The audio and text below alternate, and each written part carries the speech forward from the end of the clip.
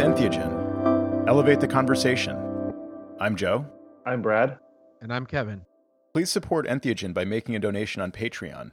Become a patron for as little as $1. Pledge just $3 or more and get early access to new episodes, plus exclusive patron-only features. Head over to entheogenshow.com and click on support. Follow us at Entheogen Show on Twitter and like Entheogen Show on Facebook. Thanks for listening. Today is November 19th, 2017, and we are discussing Part 2 of Stealing Fire, a book by Stephen Kotler and Jamie Wheal. This part of the book deals with the four forces of ecstasis. Those are psychology, neurobiology, pharmacology, and technology. And it talks a little bit about demystifying these experiences through the development of technology and science and new approaches. And I don't know, this is like a very meaty section of the book, I would say. Yeah, absolutely. I think Brad hit the nail on the head saying this is kind of like the academic section of the book as it tries to tie these four forces into this idea of demystifying mystical experiences and sort of the democratization of this knowledge and sort of the open sourcing. And there's a great quote at the beginning of the book, the beginning of the chapter, that says, "This sharpened perspective allows us to strip out the interpretations of past gatekeepers and understand in simple and rational terms the mechanics of transcendence." So I think that kind of sums up very well what these four chapters is about. And like we said, there's this overarching theme of kind of getting away from these gatekeepers of knowledge and sort of democratizing and opening knowledge up to the rest of the population. Yeah, I think that's exactly right. It's like making it accessible, and there's a few parts like that talk about the language in particular, or even the information and its accessibility. And this is, when we talk about it going away from the gatekeepers more towards the democratization of not just the information, but practices and substances themselves. This is, to me, one of the more optimism inspiring trends compared to like centuries prior, where the whole idea of Prometheus being punished for stealing fire in the first place is predicated on the idea that the people aren't ready for this. And a lot of what this section of the book talks about is maybe not everyone's ready, but we're definitely heading in the direction of having, I think the section around Sasha Shulgin and how, him creating and synthesizing all of these substances, and his immediate reaction was, I have to share this with everyone. And so he wrote those books and kind of put it out there to sort of not make it possible that some pharmaceutical company could profit off it, could control that information and then use it in a very directed, specific, gaining way. The DEA wasn't very happy about that, by the way. that was really interesting how at first they didn't, everything he was doing was out in the open, and he didn't have to be secretive because he was helping the DEA. He was like he was like a resource for them. But yeah, you're right. Once he put it on the street and there's people cooking this stuff up all over the place, they're like, ooh, that's... It gives you the feeling that they thought that, he was only going to share it with them. Right. Like they were kind of offended, right. Yeah. And the example is they started finding the books in labs, actually cooking up the drugs. So that's when the tables turned, I guess. And they started to, they gave him some trouble. I mean, they raided his lab and they took away his Schedule I license and it's just, that's the thanks we get. But yeah, I mean, he's a real hero for sharing all that knowledge, publishing it so that it could not be kept under wraps. Yeah. Not allowing further gatekeeping of the information. But I did find it kind of interesting that they kept watching him for the rest of his life. Right. Yeah. I mean, there's a point where it's like you're watching kind of this old man and his wife, around their house for years and years and years of just unbelievable supervision. I mean, he'd already published the information. I mean, there were 2 books out there with basically everything he knew. Right. What more could he do? Like how much of a threat was he at, he died at 80, 90 something years old. So yeah, at that point, right. maybe they could have devoted those resources to something else, healthcare or something. But yeah, I mean, it's a great example of disintermediation, like just putting, he's a scientist uniquely qualified to discover this information. And, not only did he pursue that path, but he also did document everything he did and published it for all the world to just have access to, pretty much freely, as opposed to, keeping it for himself. And, I don't know, someone else might synthesize these things and sell them, or somebody might, just keep the information, like, to maybe patent the drugs to sell to a pharmaceutical company, or any number of other pathways to financial success. But he put it out there as just a way of disintermediating access to these compounds. And he was largely successful in doing that. Mm-hmm. We briefly mentioned like language also as something that's evolving. And there was a point, I think in chapter 4, where they talk about the religious aspects of throughout history. Religion has always been a very hierarchical, but also rooted in ceremony. And a part that I kind of blew my mind was they're talking about the whole communion component of church, right, and how there's this sort of culminating moment. And in Latin, they would say, hoc est corpus, which is this is the body. And there's an author, Archbishop Tillotson, who said, in all probability, hocus pocus is nothing else but a corruption of the hoc est corpus. This is the body. And that's just way too entertaining. That's amazing. It's just incredible.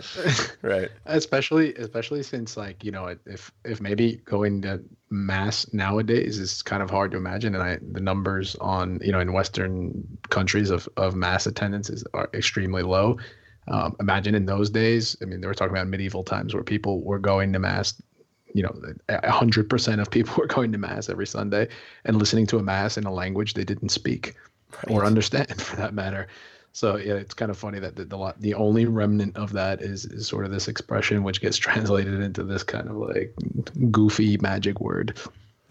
Right. The only thing they could remember. Well, that one part of mass, I went to mass as a kid, regretfully, but I was dragged along there. And that was the fun part. I remember it was like literally one big yawn. Like I just could not stop yawning like through the entire thing. And I don't know if it was because it was very stuffy in that church. Like there weren't really like windows open to the outside world, but and it was like really boring. But they talk about how, during this mass in another language, people would be just as bored as probably I was as a kid. But during this one time, that piece you mentioned, Brad, where they, it's the like transformation of the, this like inert kind of, unleavened bread host thing to becoming actually a piece of Christ's body or something. That's like supposed to be the most magical. Didn't that gross you out, by the way? Yeah, right. I don't want to eat that. It grossed me out when I was a kid. Like hardcore grossed me out. I'm like, I don't want to eat fresh. Right. Exactly. And it's also like this weird, like, not a nice thing to do to Jesus. It tastes like paper too. It's just like, it doesn't have any taste. But during that one part of mass, that's supposed to be the most special, like sacred part where, where this mm-hmm. like magical transformation is taking place. And I've been to mass like a couple times recently for like a wedding or a funeral. And I've noticed they have this like really loud bell. It's like the entire mass is kind of like taking place at that like volume level.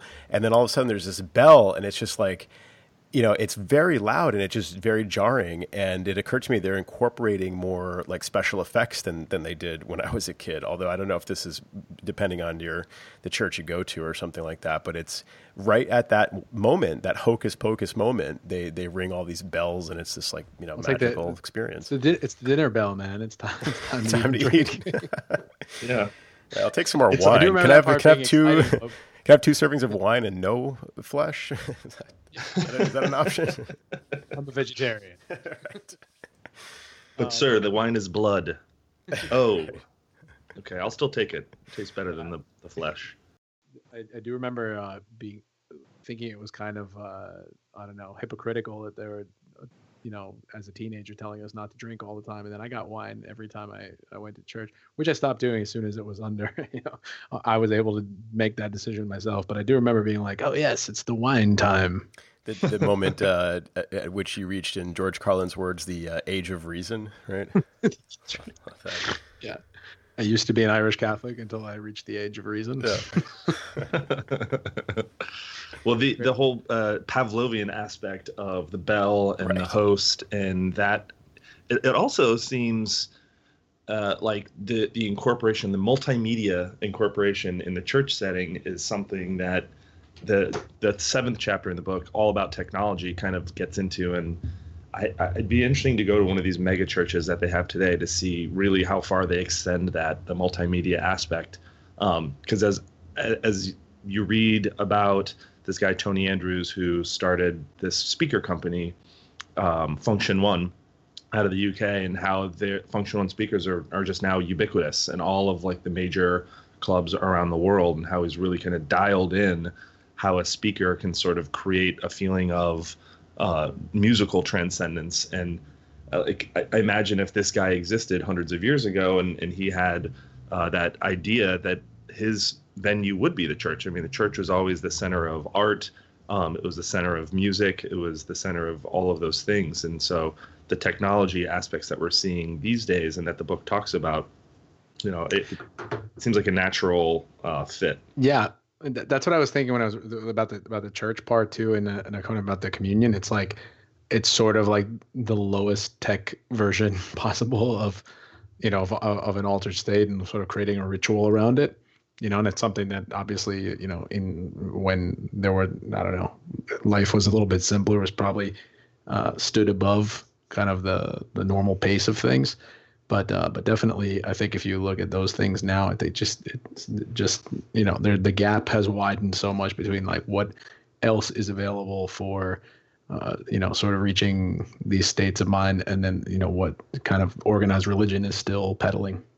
I remember talking to Earth and Fire Airwood. I remember Earth mentioned electroceuticals. Mm-hmm. Oh, and yeah. It was like the ability to basically like record the experience of taking a psychedelic or any substance, like record the patterns that the brain experiences on the substance, and then somehow like play those patterns back using, electrodes or whatever other means, and it basically inducing the same experience in the participant. So, I mean, you can see basically like synthesizing, any of these things into like a technological, method. Yeah, I like that part too, in terms of like how it kind of meshes with psychology, and they talked about how useful all of these things will be in terms of helping people and sort of as psychoanalysis or as an alternative. It's because it's so difficult to get to someone's actual problem by talking to them. Just sort of the reporting self and kind of the lack of information, or sort of the wrong information that you will consciously communicate to another person when you're having trouble for one reason or another, whereas like your body in all these other ways is giving off information that's a lot more accurate. Mm-hmm. I guess from experiences in life of friends who have suffered from some sort of psychological problem, it just seems like conventional psychology takes such a long time to do anything, if it does anything at all. Yeah. Another thing that came to mind on the pseuticals front, like pharmaceuticals or digitus, I can't remember the term. Electroceuticals. Electroceuticals. I saw a headline in the news over the past week around, they referred to it as the first digital prescription, and it caught my eye. And reading about it, it kind of reminded me of part of this book. But the what they were talking about is how there's like an implant you can get that can balance a certain, I don't know, like stomach acid or something, but you can like control it with an app on your phone. So it's like an implant that instead of like taking a drug and having it go through your GI system, it's like a very small implant that you can digitally control its effects consciously. And it reminded me of a part of the book that was really fascinating in the section, The Molecules of Desire, talking about how they're using, this guy is able to, Cronin is his name, is how he's using 3D printers to print pharmaceutical drugs. And how, he says almost all drugs are made from simple molecules like carbon, hydrogen, and oxygen. And, all like you can use simple ingredients to do that. And when in terms of democratizing information and democratizing access to things like Advil or ibuprofen, much less more complicated illnesses and how they're treated, that seemed to me really fascinating. That I feel like big pharma is not looking out for all of our best interests, and the idea of being able to like download a prescription on your computer and then like print out your cancer drugs on your home printer seems to me to be like one of the most powerful paradigm shifts that could be happening over the next 10, 20 years. It also made me think that I know what to get you like next Christmas. Yeah, no, that definitely is a fascinating idea. It seems like, you know, the one thing is like where what would be the origin of those prescriptions, and sort of, you know, it kind of democratize the production aspect of it. But what about, you know, the sort of like the research and access to, you know, the actual prescriptions themselves, and you know, that part I didn't quite get. And the idea of 3D printing in that respect, I think, while it seems very cool, it also seems a little bit scary. You know, I mean, if like in terms of, I don't know, maybe on the one hand it would increase sort of the purity and the, you know, of illegal substances, but you know, if we're already having problems with non-pure illicit drugs, imagine just any guy in his house with a 3D printer. Yeah, but I feel like with the internet, I think in this section of the book they talked about how the democratization of information allows for those checks and balances a little bit. There is a part in the book, going back to religion a little bit, where they describe the scenario of the start of Mormonism, and then they also describe the origin of Judeo-Christian, like coming from Moses, about how this is a single person's account of a single event that everyone had to just believe, and how there's no way that could happen today. Like, there's no way people would accept one person's accounting of something that seems so implausible. And that's been one of the forces of the internet, is like putting it out there. People are going to test it. People are going to like check it, and that for things to sort of take hold requires, you know, it to resonate with people in a way in a lot of different parts of the world.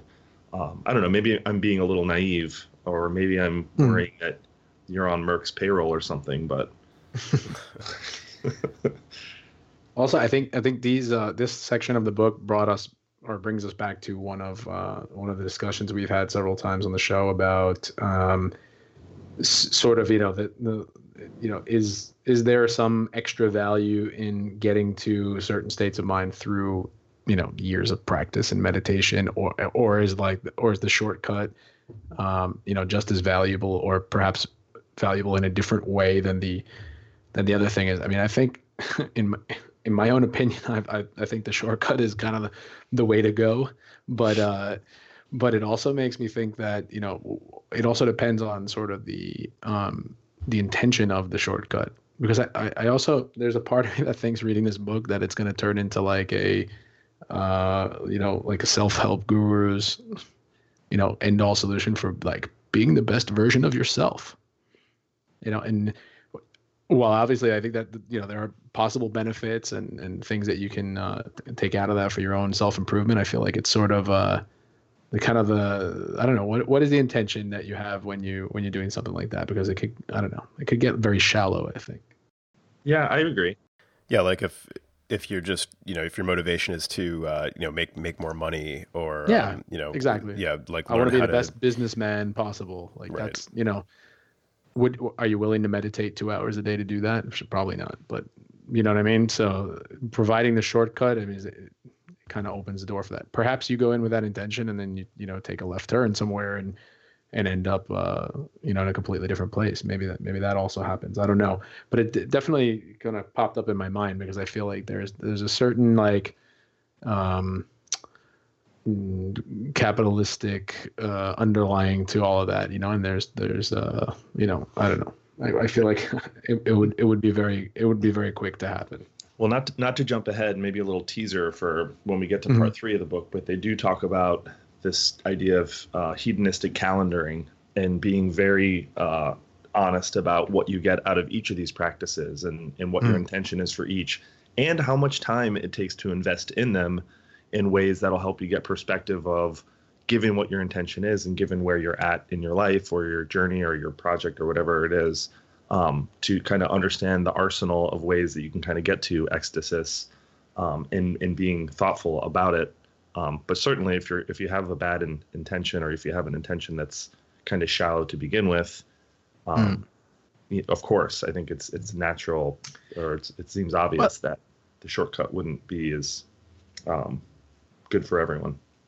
Sure, and I kind of started having that feeling when I was also reading about Landmark, which is a sort of organization. I know Joe and I've had this conversation a few times too, about kind of like what exactly is going on there. It seems like a capitalistic cult. Any listeners who are part of it, write in, let us know. Yeah, we'd love please. to learn. I'd love some contrary information, to tell you the truth. It's just from what I've heard in the a few stories I know of people who are part or have been part. I've just always gotten that feeling, and it kind of makes me think, it's like, so what not only on the business side of things, of sort of like spawning these sort of businesses that capitalize on this personal development craze. Also, what are the intentions of the people going in? If you're lured in by the business aspect of it, I don't know. It seems a little sketchy in some way.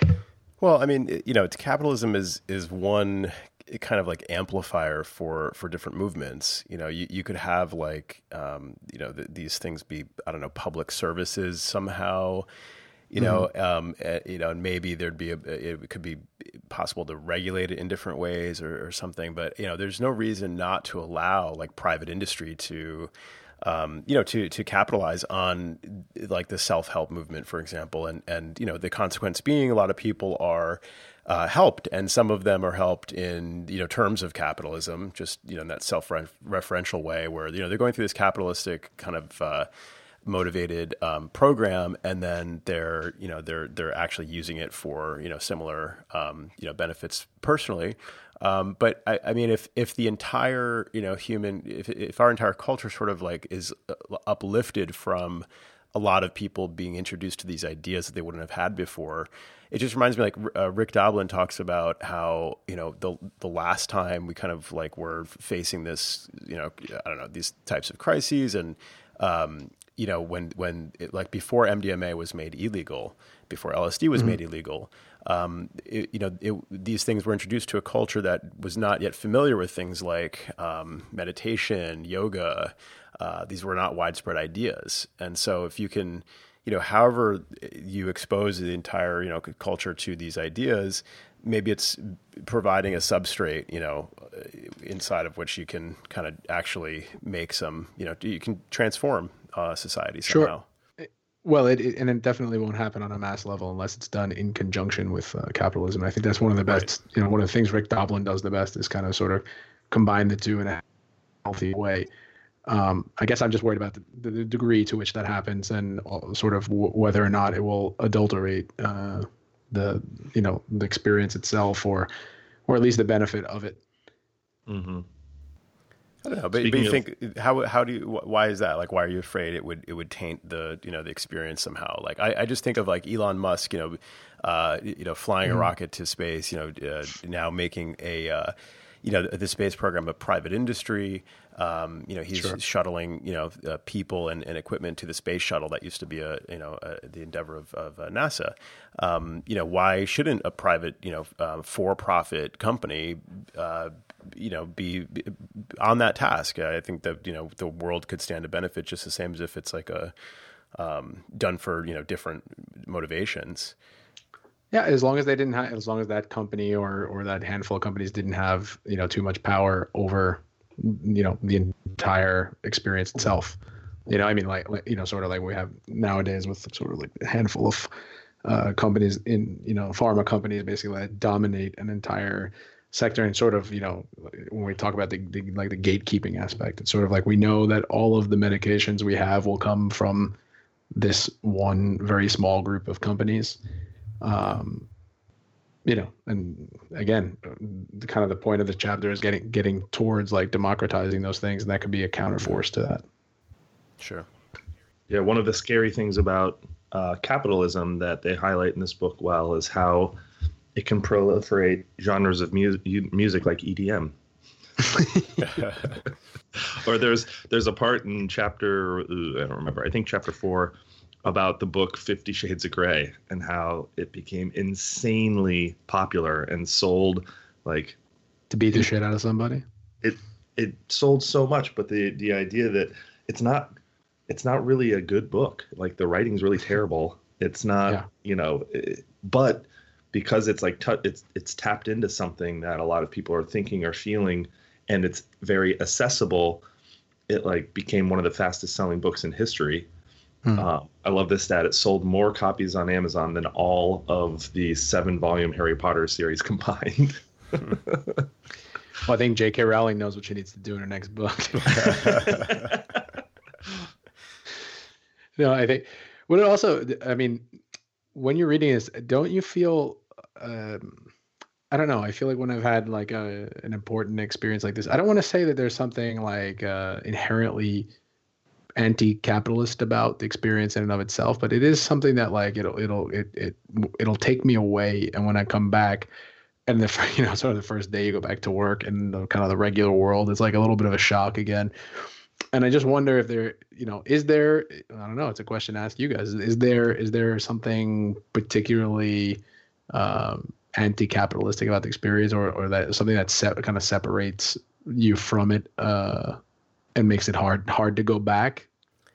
Well, I think capitalism is one of these like fundamental ideas that we find ourselves just like embedded in from before we reach the age of reason, and it's just sort of like a foregone conclusion, or it's just like this thing that it goes unquestioned because it's just so obvious, like it's just understood. There's no alternative, right? And this is just but like by definition, there's no alternative. And really, the only place I've ever discovered where you can, aside from like camping for a few days or something, where you're like off the grid, the only other experience really is Burning Man. And at Burning Man, you can experience, the absence of capitalism, but you can do it in a way where you actually have access to like many of the same resources that you have, like in everyday life. You have a lot of people. I was going to say experiences.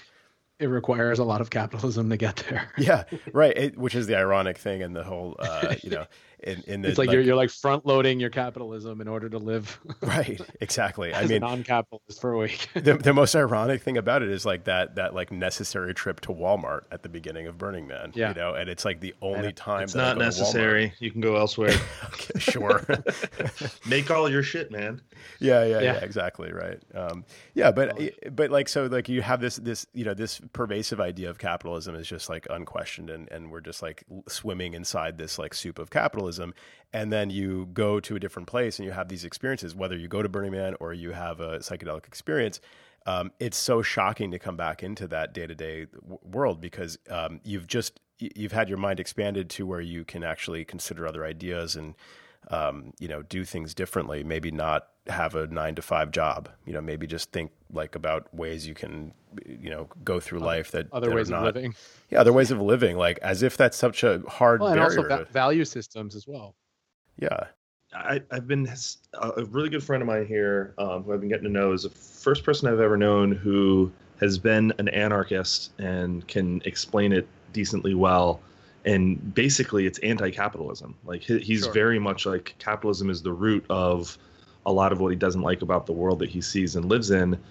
And anarchism isn't the way I've learned about it is it's kind of requires the most faith in human ability and intention compared to other beliefs because it's like extremely left wing. It's like very, very, very left wing viewpoint of like beyond communism, anarchism is, it's like we will be able to.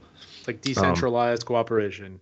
Like exactly. Communism without the state. Yeah. Yep. Yeah. And it's been interesting to kind of learn more about, and he talks a lot about that, Joe. Like, although he doesn't refer to it in such delicious ways, but like the soup of capitalism, about how it's just like ubiquitous. This ubiquity of the Western world, of certainly the United States, a lot of the developed world, has become so developed and advanced that it's relied on what capitalism can do and how it can. There can be certain people within it, like Elon Musk, or kind of these visionary people who are able to harness the capital market to do something really remarkable and efficient, compared to if it was done sort of collaboratively and collectively. Well, that's the question. I mean, like, I think, it's heartwarming when we see an example like that, like an Elon Musk. It's like sort of something that's great for everyone that comes out of a private initiative, and capitalism allowed that to happen. Whereas normally I think we're inundated with the opposite type of example all the time. The question to me, though, is when you get even in an Elon Musk situation, is like, will there be a point? Because right now, obviously, everything that his company is doing is aligned with sort of like these principles around, sustainability and the environment, et cetera. That's kind of like the need that has created that company, right? Mm-hmm. But where I find kind of the fault with the capitalistic system is that as long as there's sort of this like blind shareholder system behind companies, whatever, it's like whenever it comes down to a decision where it's like the environment or profit, or this or profit, is like we know profit is going to win. Mm-hmm. And that's sort of what scares me about it. And that's kind of when I think about the capitalism. I mean, the day-to-day capitalism isn't what I'm, kind of what scares me. It's more that is that, like, does capitalism mean we will like continue to destroy the planet, even if it's against our own individual wills, just because we're all invested in a network that functions that way? That, even if, it's like, well, I don't know, I like this type of computer and that company does this and this and this. And like, I'm not really aware of it, but we kind of all know in our heart, like the kind of the bigger the company is, the more likely it is to participate in some way in, things that we would consider. Agreed. Yeah. Agreed. Yeah. Yeah, I mean, it reminds me of this quote recently. I think played this clip on John Oliver's show where Donnie was saying, the question was about the EPA and regulation and all this stuff, and he was like, "We got to get rid of the EPA. They're terrible. Like they're, all these every week there's a new regulation, and how bad that is for business or whatever, and how like we need to get rid of the EPA to clear the way for for business to basically make more profit essentially, and so it's exactly that sort of juxtaposition there, environment versus profit, and the interviewer said something like, well, who will protect the environment? And Donnie said something like, oh, you can keep a little bit. We're going to keep a little bit of the environment. It's like, okay, like over here, we're going to put a little piece of sign over here, and just put a little fence around it or something. And like the rest of it is just free game to just, desecrate. But, it occurs to me that capitalism feels like a very like intuitively like natural system. It's like it's kind of analogous to like natural selection, survival of the fittest, but it's inherently based around the individual. The individual's own like profit or loss, and and corporations as people and all that stuff. But basically, it's like all about survival of the fittest. Like one among many may survive. Why? But we need a system that's based around like surviving, everything, all of us, the collective. Like, we're facing now like the possibility of like total system collapse, and we're using a system that like might help some people have an advantage over other people, but there's no system to actually ensure the survival of the system. Mm-hmm. Yeah, and I really believe like there are two possible ways to save it. One is a complete and utter change from capitalism, which is 100% unlikely, and the other is to capitalize that things that will help us survive and sort of bring them into our political system and our economic system. I think like when sort of policies about like carbon taxing and things like that have been floated. Those would be great ideas. It's the only way to kind of incentivize, to make it part of the profit system to not mess things up. Yeah, but I mean, at the same time, we need some kind of more systemic change, like a much broader solution. And you know, I think like our best hope is that you know, capitalism is like a concentration of resources. It's like it's a way of like you know, concentrating, focusing, and applying like, you know, capital resources, whether it's like human capital or, you know, literally like, you know, money as a proxy for capital. And if you like use the system of capitalism to focus resources on really big, important problems, like maybe capitalism can be focused on, you know, like this problem of like whether we're going to have, you know, life continue or not. And, you know, and like that's, so like we have to basically like focus capitalism on like what's the word? Like basically disrupting itself, you know, creating a new system in its place. I feel like the biggest negative of capitalism is when it's interpreted in such a short-sighted way. Like there's so many things kind of done under the banner of capitalism that are just incredibly detrimental and incredibly short-sighted. But if there is some way to sort of bend the scope of capitalism to take a much more long view and longer perspective of the effects of things on the environment and on humans, et cetera, it could only be a positive shift. Hey guys, remember that book, Stealing Fire? Well, I was thinking. I was about to bring it back too. Yeah. As I was thinking about this, there's a kind of a corollary to what we're talking about, where instead of like society or, you know, whatever, within the individual and within our psychology, there's a quote that they reference, a Maslow quote in the neurobiology section, which says, "When all you've got is a hammer, every problem looks like a nail." And that conversation felt a little reminiscent of that sentiment, but in the context of where they kind of bring it up in the book, it's talking about our neurobiology and the way we are as individuals and what our tools are for dealing with our own our own challenges. And there's another quote I like in the book where it says, "Every issue we encounter we try to solve by thinking," and the idea of having a system shift. There's one section of the book that it stuck with me since finishing it more than others, where it talks about our ego or our psychology. It was trying to shift our perspective of thinking of it from an operating system, as in that is the source, to think of it more as like a user interface. Yeah.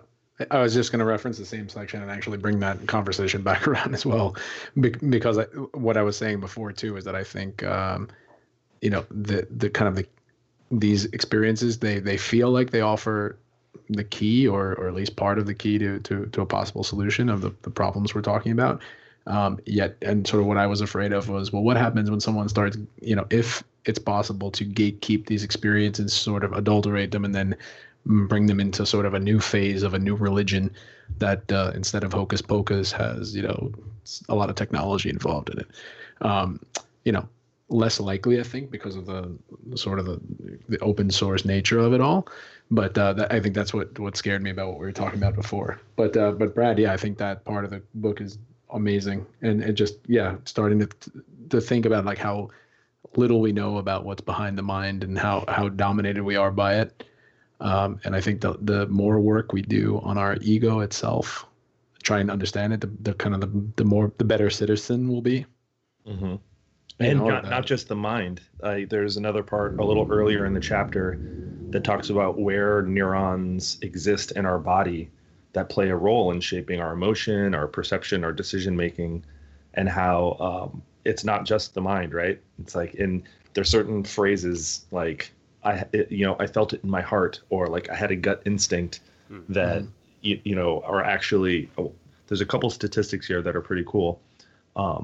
It says the heart has about 40,000 neurons that play a part in all of, those systems and emotions and things. So 40,000 in the heart. The stomach and intestines contain more than 50 million nerve cells and 100 million neurons, 30 different neurotransmitters, and 90% of the body's supply of serotonin. Mm-hmm. And so I think all of this goes to what the quote, they call it the second brain, is the stomach and the gut. Really kind of makes me think about the importance of kind of food and the quality of food and the types of food that I'm eating, and, sort of instead of just thinking like I got to be in the right mindset. It truly is like about why you've needed to find a porta potty in a rush at Burning Man. I have to say that definitely came across. Again, also with the other things you mentioned, I think it's also a big deal right now, sort of in neurology, that this sort of brain gut axis, the connection between the two, and specifically for that reason, and with an eye towards like improving our diet, as as a way to like dramatically limit all of these kind of like new diseases that seem to be increasing. From year to year almost. Yeah, it's really interesting to think, like you're saying, Brad, there's all these kind of historical sayings and like old wives' tales. And one just came to mind, like if you've ever heard somebody say something like, that may be like giving advice to like a new wife or something. It's like the shortest path to a man's heart is through his stomach. It's like kind of interesting to think about that, because as Kevin's saying, like the gut, like there's serotonin like produced in the gut, and there's like nerves in the gut, and that system is kind of like bypasses like the blood-brain barrier, and there's a real pathway that we're only just beginning to understand, like in the last few years. And it's through studying like, these compounds, these experiences, and applying like modern science, like we've talked about on the show in the past, to these studies, to, that we can actually learn there is some truth behind some of this stuff. Yeah. It explains the feeling of hangry too, doesn't it? Right, exactly, right. Or the other one that I remember always, like one day it just came to me kind of like intuitively was, you're sitting in like a yoga class, or you're going through like a guided meditation or something, and you're being instructed to like breathe into these different areas of the body, like breathe into your belly, and like breathe into your, and they're identifying different spaces that need some attention, and like there's tight muscles on your, left side and your shoulder or something, and like breathe into your shoulder. That doesn't you always seem have to be like very careful not to breathe out. That's the breathe out of your stomach. Yeah, during yoga class, yeah, especially. Exactly. But really, you think like my assumption, I think, like hearing these things, from the time I remember, hearing about these guided meditations and things, was like that these are instructions that are kind of like an idea of something, like, but you're literally able to breathe into different areas. Like, when you think about it, like we have the ability to send oxygen through veins, and that's like part of the, what is it? The autonomic nervous system. Like you don't actually like control like where blood flows necessarily. Like we don't think we do, but we may have the ability to do that. So you could, you're breathing oxygen into the lungs, which is oxygenating the blood, and the blood is going to different areas of your body. So you actually can breathe into different areas, like that. But why isn't that a practice we learn in school? I think it will be. I think like the more time that goes on, like the more value. I mean, the fact that these practices have made their way into the business world is probably like, the best proof of that. Yeah. And Brad, getting back to what you were talking about before too, about food. I remember when we were kids, we'd kind of get the stories on the news about like how, like every year, about how like America was getting fatter and was like the fattest country in the world. And it was sort of kind of like the first wave of the effects of industrial food and fast food. Mm-hmm. And now, and it's kind of like, oh, well, it stops there, right? At some point that it like reaches a certain peak, and that's either where it stays, or it'll probably, and now as people get healthier or like wake up to it, there's probably, that's probably reversing at least. However, like, I don't think, then we were concerned only with people's image and sort of like the amount of like fat they had, and we weren't thinking past that. And I feel like now, having lived outside the US now for, I don't know, almost 15 years, when I come back, I'm blown away by the number of allergies people have. Like that, I feel like that's the new legacy of that, that trend in food. Whereas like where I live, I don't know anybody who has a peanut allergy. I don't know anybody I know one person who has a gluten allergy, and I just, every time I come home, I'm like, it's like impossible to go out to eat anywhere. It's like everybody's allergic to something. It's like, if it's not lactose, it's peanuts, it's this, it's that. It's like, it's a pretty fascinating panorama of sort of digestive problems that, very likely are the result of those eating habits. Mm-hmm. So that's like, where does it go from there in terms of like what kind of disease that produces? Those are like very, flagrant signs of a problem when you just can't eat that thing anymore. Yeah. But what's happening at the level of your gut and your brain, and what sort of like weird diseases are we inventing? Yeah, and not to kind of go back to it, but capitalism comes to mind. In college, I interned at a public affairs consulting firm, and one of the clients of the firm is Mars Candy Bar, and this is in the early 2000s, and at the time, Sweden had just passed legislation that it was illegal to market, to have any sort of advertising towards a demographic of 12 years of age or younger, with the theory that advertising is meant to inform consumers. And if you're advertising to children, you're basically just brainwashing them. They don't have resources to spend. And so this big candy company are like, oh, shit, if like the rest of the EU adopts a similar policy, it's going to be a big hit on our business. And I spent a whole semester just kind of doing obesity research and marketing research on it. And holy shit, it is scary. Like one of the statistics I remember, like 20 years later, is that our generation growing up in the United States, 80% of the commercials that we saw that were part of kids' TV programming is for food. And it wasn't just food. Wow. It was like cereal, fruit roll-ups, like just the shittiest food you can imagine, just pure sugar, like just toxic stuff. And it's no wonder that, we've had a whole generational shift, because of that. Yeah. Well, and also you look into like the changing like family structure too. I mean, you think about like, back in the day, like a 2-parent family, sort of like meals being prepared at home all the time. And, how difficult, even when that structure begins to change, I think it's still difficult. You can provide, the market can provide sort of like convenient solutions for people, but it's hard to get somebody to change their eating habits so dramatically. So like just like you're saying, it doesn't surprise me that 80% of the commercials, it's like it requires a massive marketing operation to so dramatically change people's habits. Especially, I'm shocked too around like the taste factor. It's like and I grew up as a child of that generation. Like I definitely ate a lot of crap because my parents were divorced and because I just didn't have someone at home that prepared food in any way. And once I got out of that, and psychedelics were a definite part of helping me get out of that, I'm amazed that, sort of going back, like if I drink, I don't know, if I try something, so one of those foods now, it tastes so bad. Yeah. Specifically for that reason, because of the sugar and everything. And it requires no discipline not to eat that food. Mm-hmm. But like if you've been brainwashed into it since you were a kid, it's really hard to get out of it. Yep. Yeah, I mean, and it's largely just a sugar addiction too. You can be brainwashed into like wanting something, and then when you eat it and it has tons of sugar, it's just an addiction.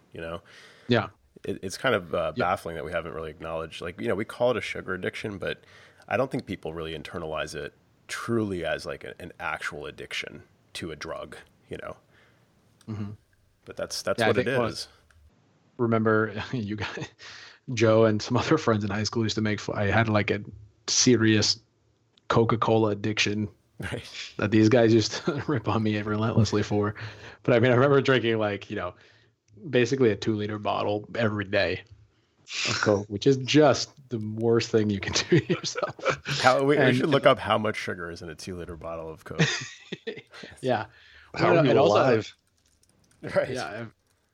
Yeah, I really don't know. And apart from like what the job it must have done, like every other, my like digestive tract and everything else. But the remarkable thing now is like, and I remember years where like I could like it was so difficult not to drink it, like, and I was doing it purely on discipline for like a really long time. And now like it just takes that long to get out of it. And now it's like it's inconceivable. It's like I never ever attempted to drink Coke. Coca-Cola's my favorite hangover cure. Really? A nice ice cold, like fizzy glass of. That's true. It has its moment. All right. So in 2 liters of Coke, at least today, 216 grams of sugar. How am I not diabetic? Terrible amount of sugar.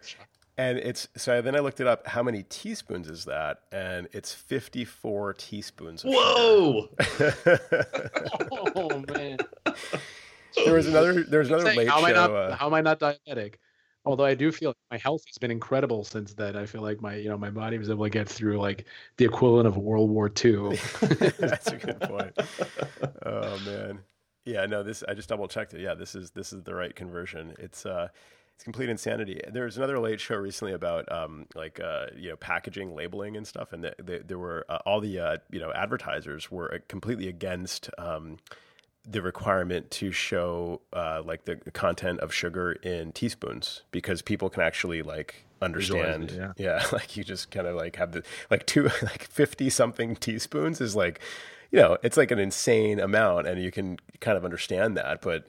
If you're talking like, that each teaspoon is 4 grams, like so if you're talking like 12 grams of sugar, it doesn't sound like a lot, but 3 teaspoons, that's like if they had their way, all of the dietary information would be printed in Latin. Yeah, exactly. It would just say hocus pocus on the back. There was one part at the very end I wanted to mention as also being a very memorable quote that's come back since finishing the book. So in the technology section, they talk about the Flow Dojo and this place where people can go to study, how to get into that state of flow, and it's really fascinating. And finding triggers like somatic triggers and gravity is a really big component of it. So understanding why roller coasters or skydiving or things like that sort of play with your sense of gravity can be really impacting. But it's fun to know that there's people out there really digging into this kind of research and thinking about how to, in a safe way, create places that can kind of pull those neurotransmitters or push them in ways that can sort of get you into a state.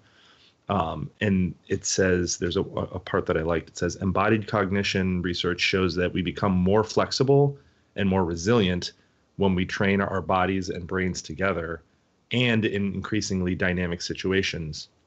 It's why the Navy SEALs say, quote, "You don't ever rise to the occasion. You sink to your level of training." Yeah, that was a great quote. Yeah, Brad, it also makes me think that one of the most, I would say uplifting parts of the book to me was on that section about how they had filmed some dolphins with hidden cameras. Yeah, that was awesome. Yeah, and they kind of like basically when the dolphins are not, or feel like they're not being observed, they start playing with this like puffer fish, like blowfish. Getting high. And basically it secretes an amount of poison that they like in a small dose gets them high, and they start kind of passing it around. And then they kind of go into all the other species that will do things like this basically to get high, which, made me feel better about my own behavior. But like, B, made me also kind of fascinated about the argument they put forward after that. That's like a kind of about perhaps the evolutionary advantage in doing that. Yeah. And that we sort of are in our, sort of waking mind are like very rigid and very systematic, and sort of doing this kind of allows us to break outside of that. And perhaps that in and of itself is an advantage. Yeah. The quote here is, researchers have been pondering this for a while now and have concluded that the intoxication does play a powerful evolutionary role, depatterning. Absolutely. Depatterning. The whole like deep patterning concept also was, there's a part just before that in the book that mentions one of our heroes, Robin Carhart Harris, and sort of the work he's been doing with David Nutt and with using functional MRIs to sort of map out the psychedelic experience. And that's kind of like the great contribution of his work, right? Is that discovering that these things don't happen in one particular place in the brain. They happen sort of along a network, the default mode network, and sort of turning that off is what gives us that kind of depatterned experience, right? Mm-hmm. Right. Yeah, and just to bring it back to the curiosity of gravity playing a role in inducing these states, shaking the snow globe was his analogy for this. So. If you think about the experience of the G-force inside of a snow globe. There's also that great story about like about Sergey Brin and how they test this kind of sort of like all sensory experience at Google. Mm-hmm. The swing part, you mean? Yeah, and the swing part, and basically about how it's, most people will stop at sort of like, if you were to swing on like a playground swing, you'd stop at sort of like 50 degrees. That'd be kind of the limit. And for, Bryn gets to like 180 and basically passes out.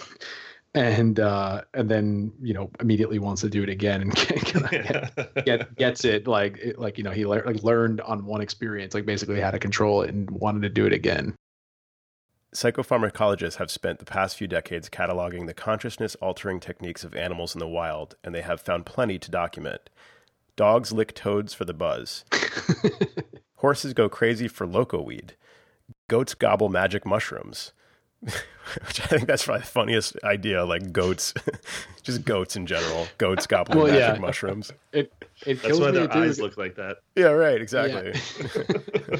There's an expression in Spanish when someone's crazy in Spanish, they say he's like a goat, and I kind of didn't get that expression in the beginning. I'm like, what? Like goat? Like what?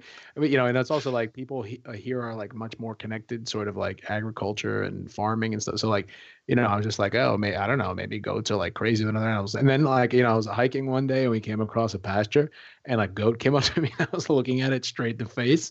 And I was like, I just cracked up. I'm like, now I get it. Just go. If you haven't looked at a goat, go look at a goat straight in the face. Like it's like, they definitely give the impression that they're insane. Well, there's also some amazing YouTube videos of goats, like, what do they call it? Like braying or something, but like they're bleeding or whatever, but they're making these like sounds like people yelling and they sound very human. It's really weird. It's just like really trippy, really weird, like genre of YouTube video to watch goats yelling like humans. And then goats are obviously like connected to the whole like kind of spiritual anthology too, right? I mean, like Pan was a goat, right? Can we close this episode with the sound of goats? Yes, right. That's like all our alternative to communion bells. Right. All right, everyone, take your dose now and listen to the goats. Birds chew marijuana seeds, cats enjoy catnip, wallabies ravage poppy fields, reindeer indulge fly agaric mushrooms, baboons prefer iboga, sheep delight in hallucinogenic lichen, and elephants get drunk on fermented fruit, although they've also been known to raid breweries. I think this is all pretty amazing, but that's awesome. We're amongst good company, guys. Yes. We're amongst good company. Exactly. Yeah. Hey, man, if it's good enough for a baboon, time to lick the toads. Yeah. That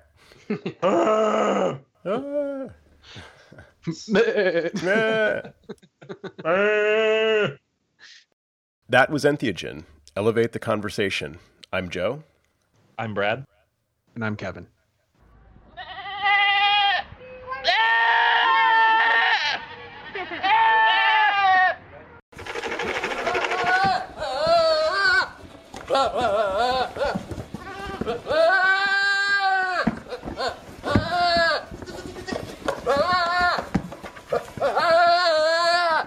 Find the notes and links for this and other episodes at entheogenshow.com.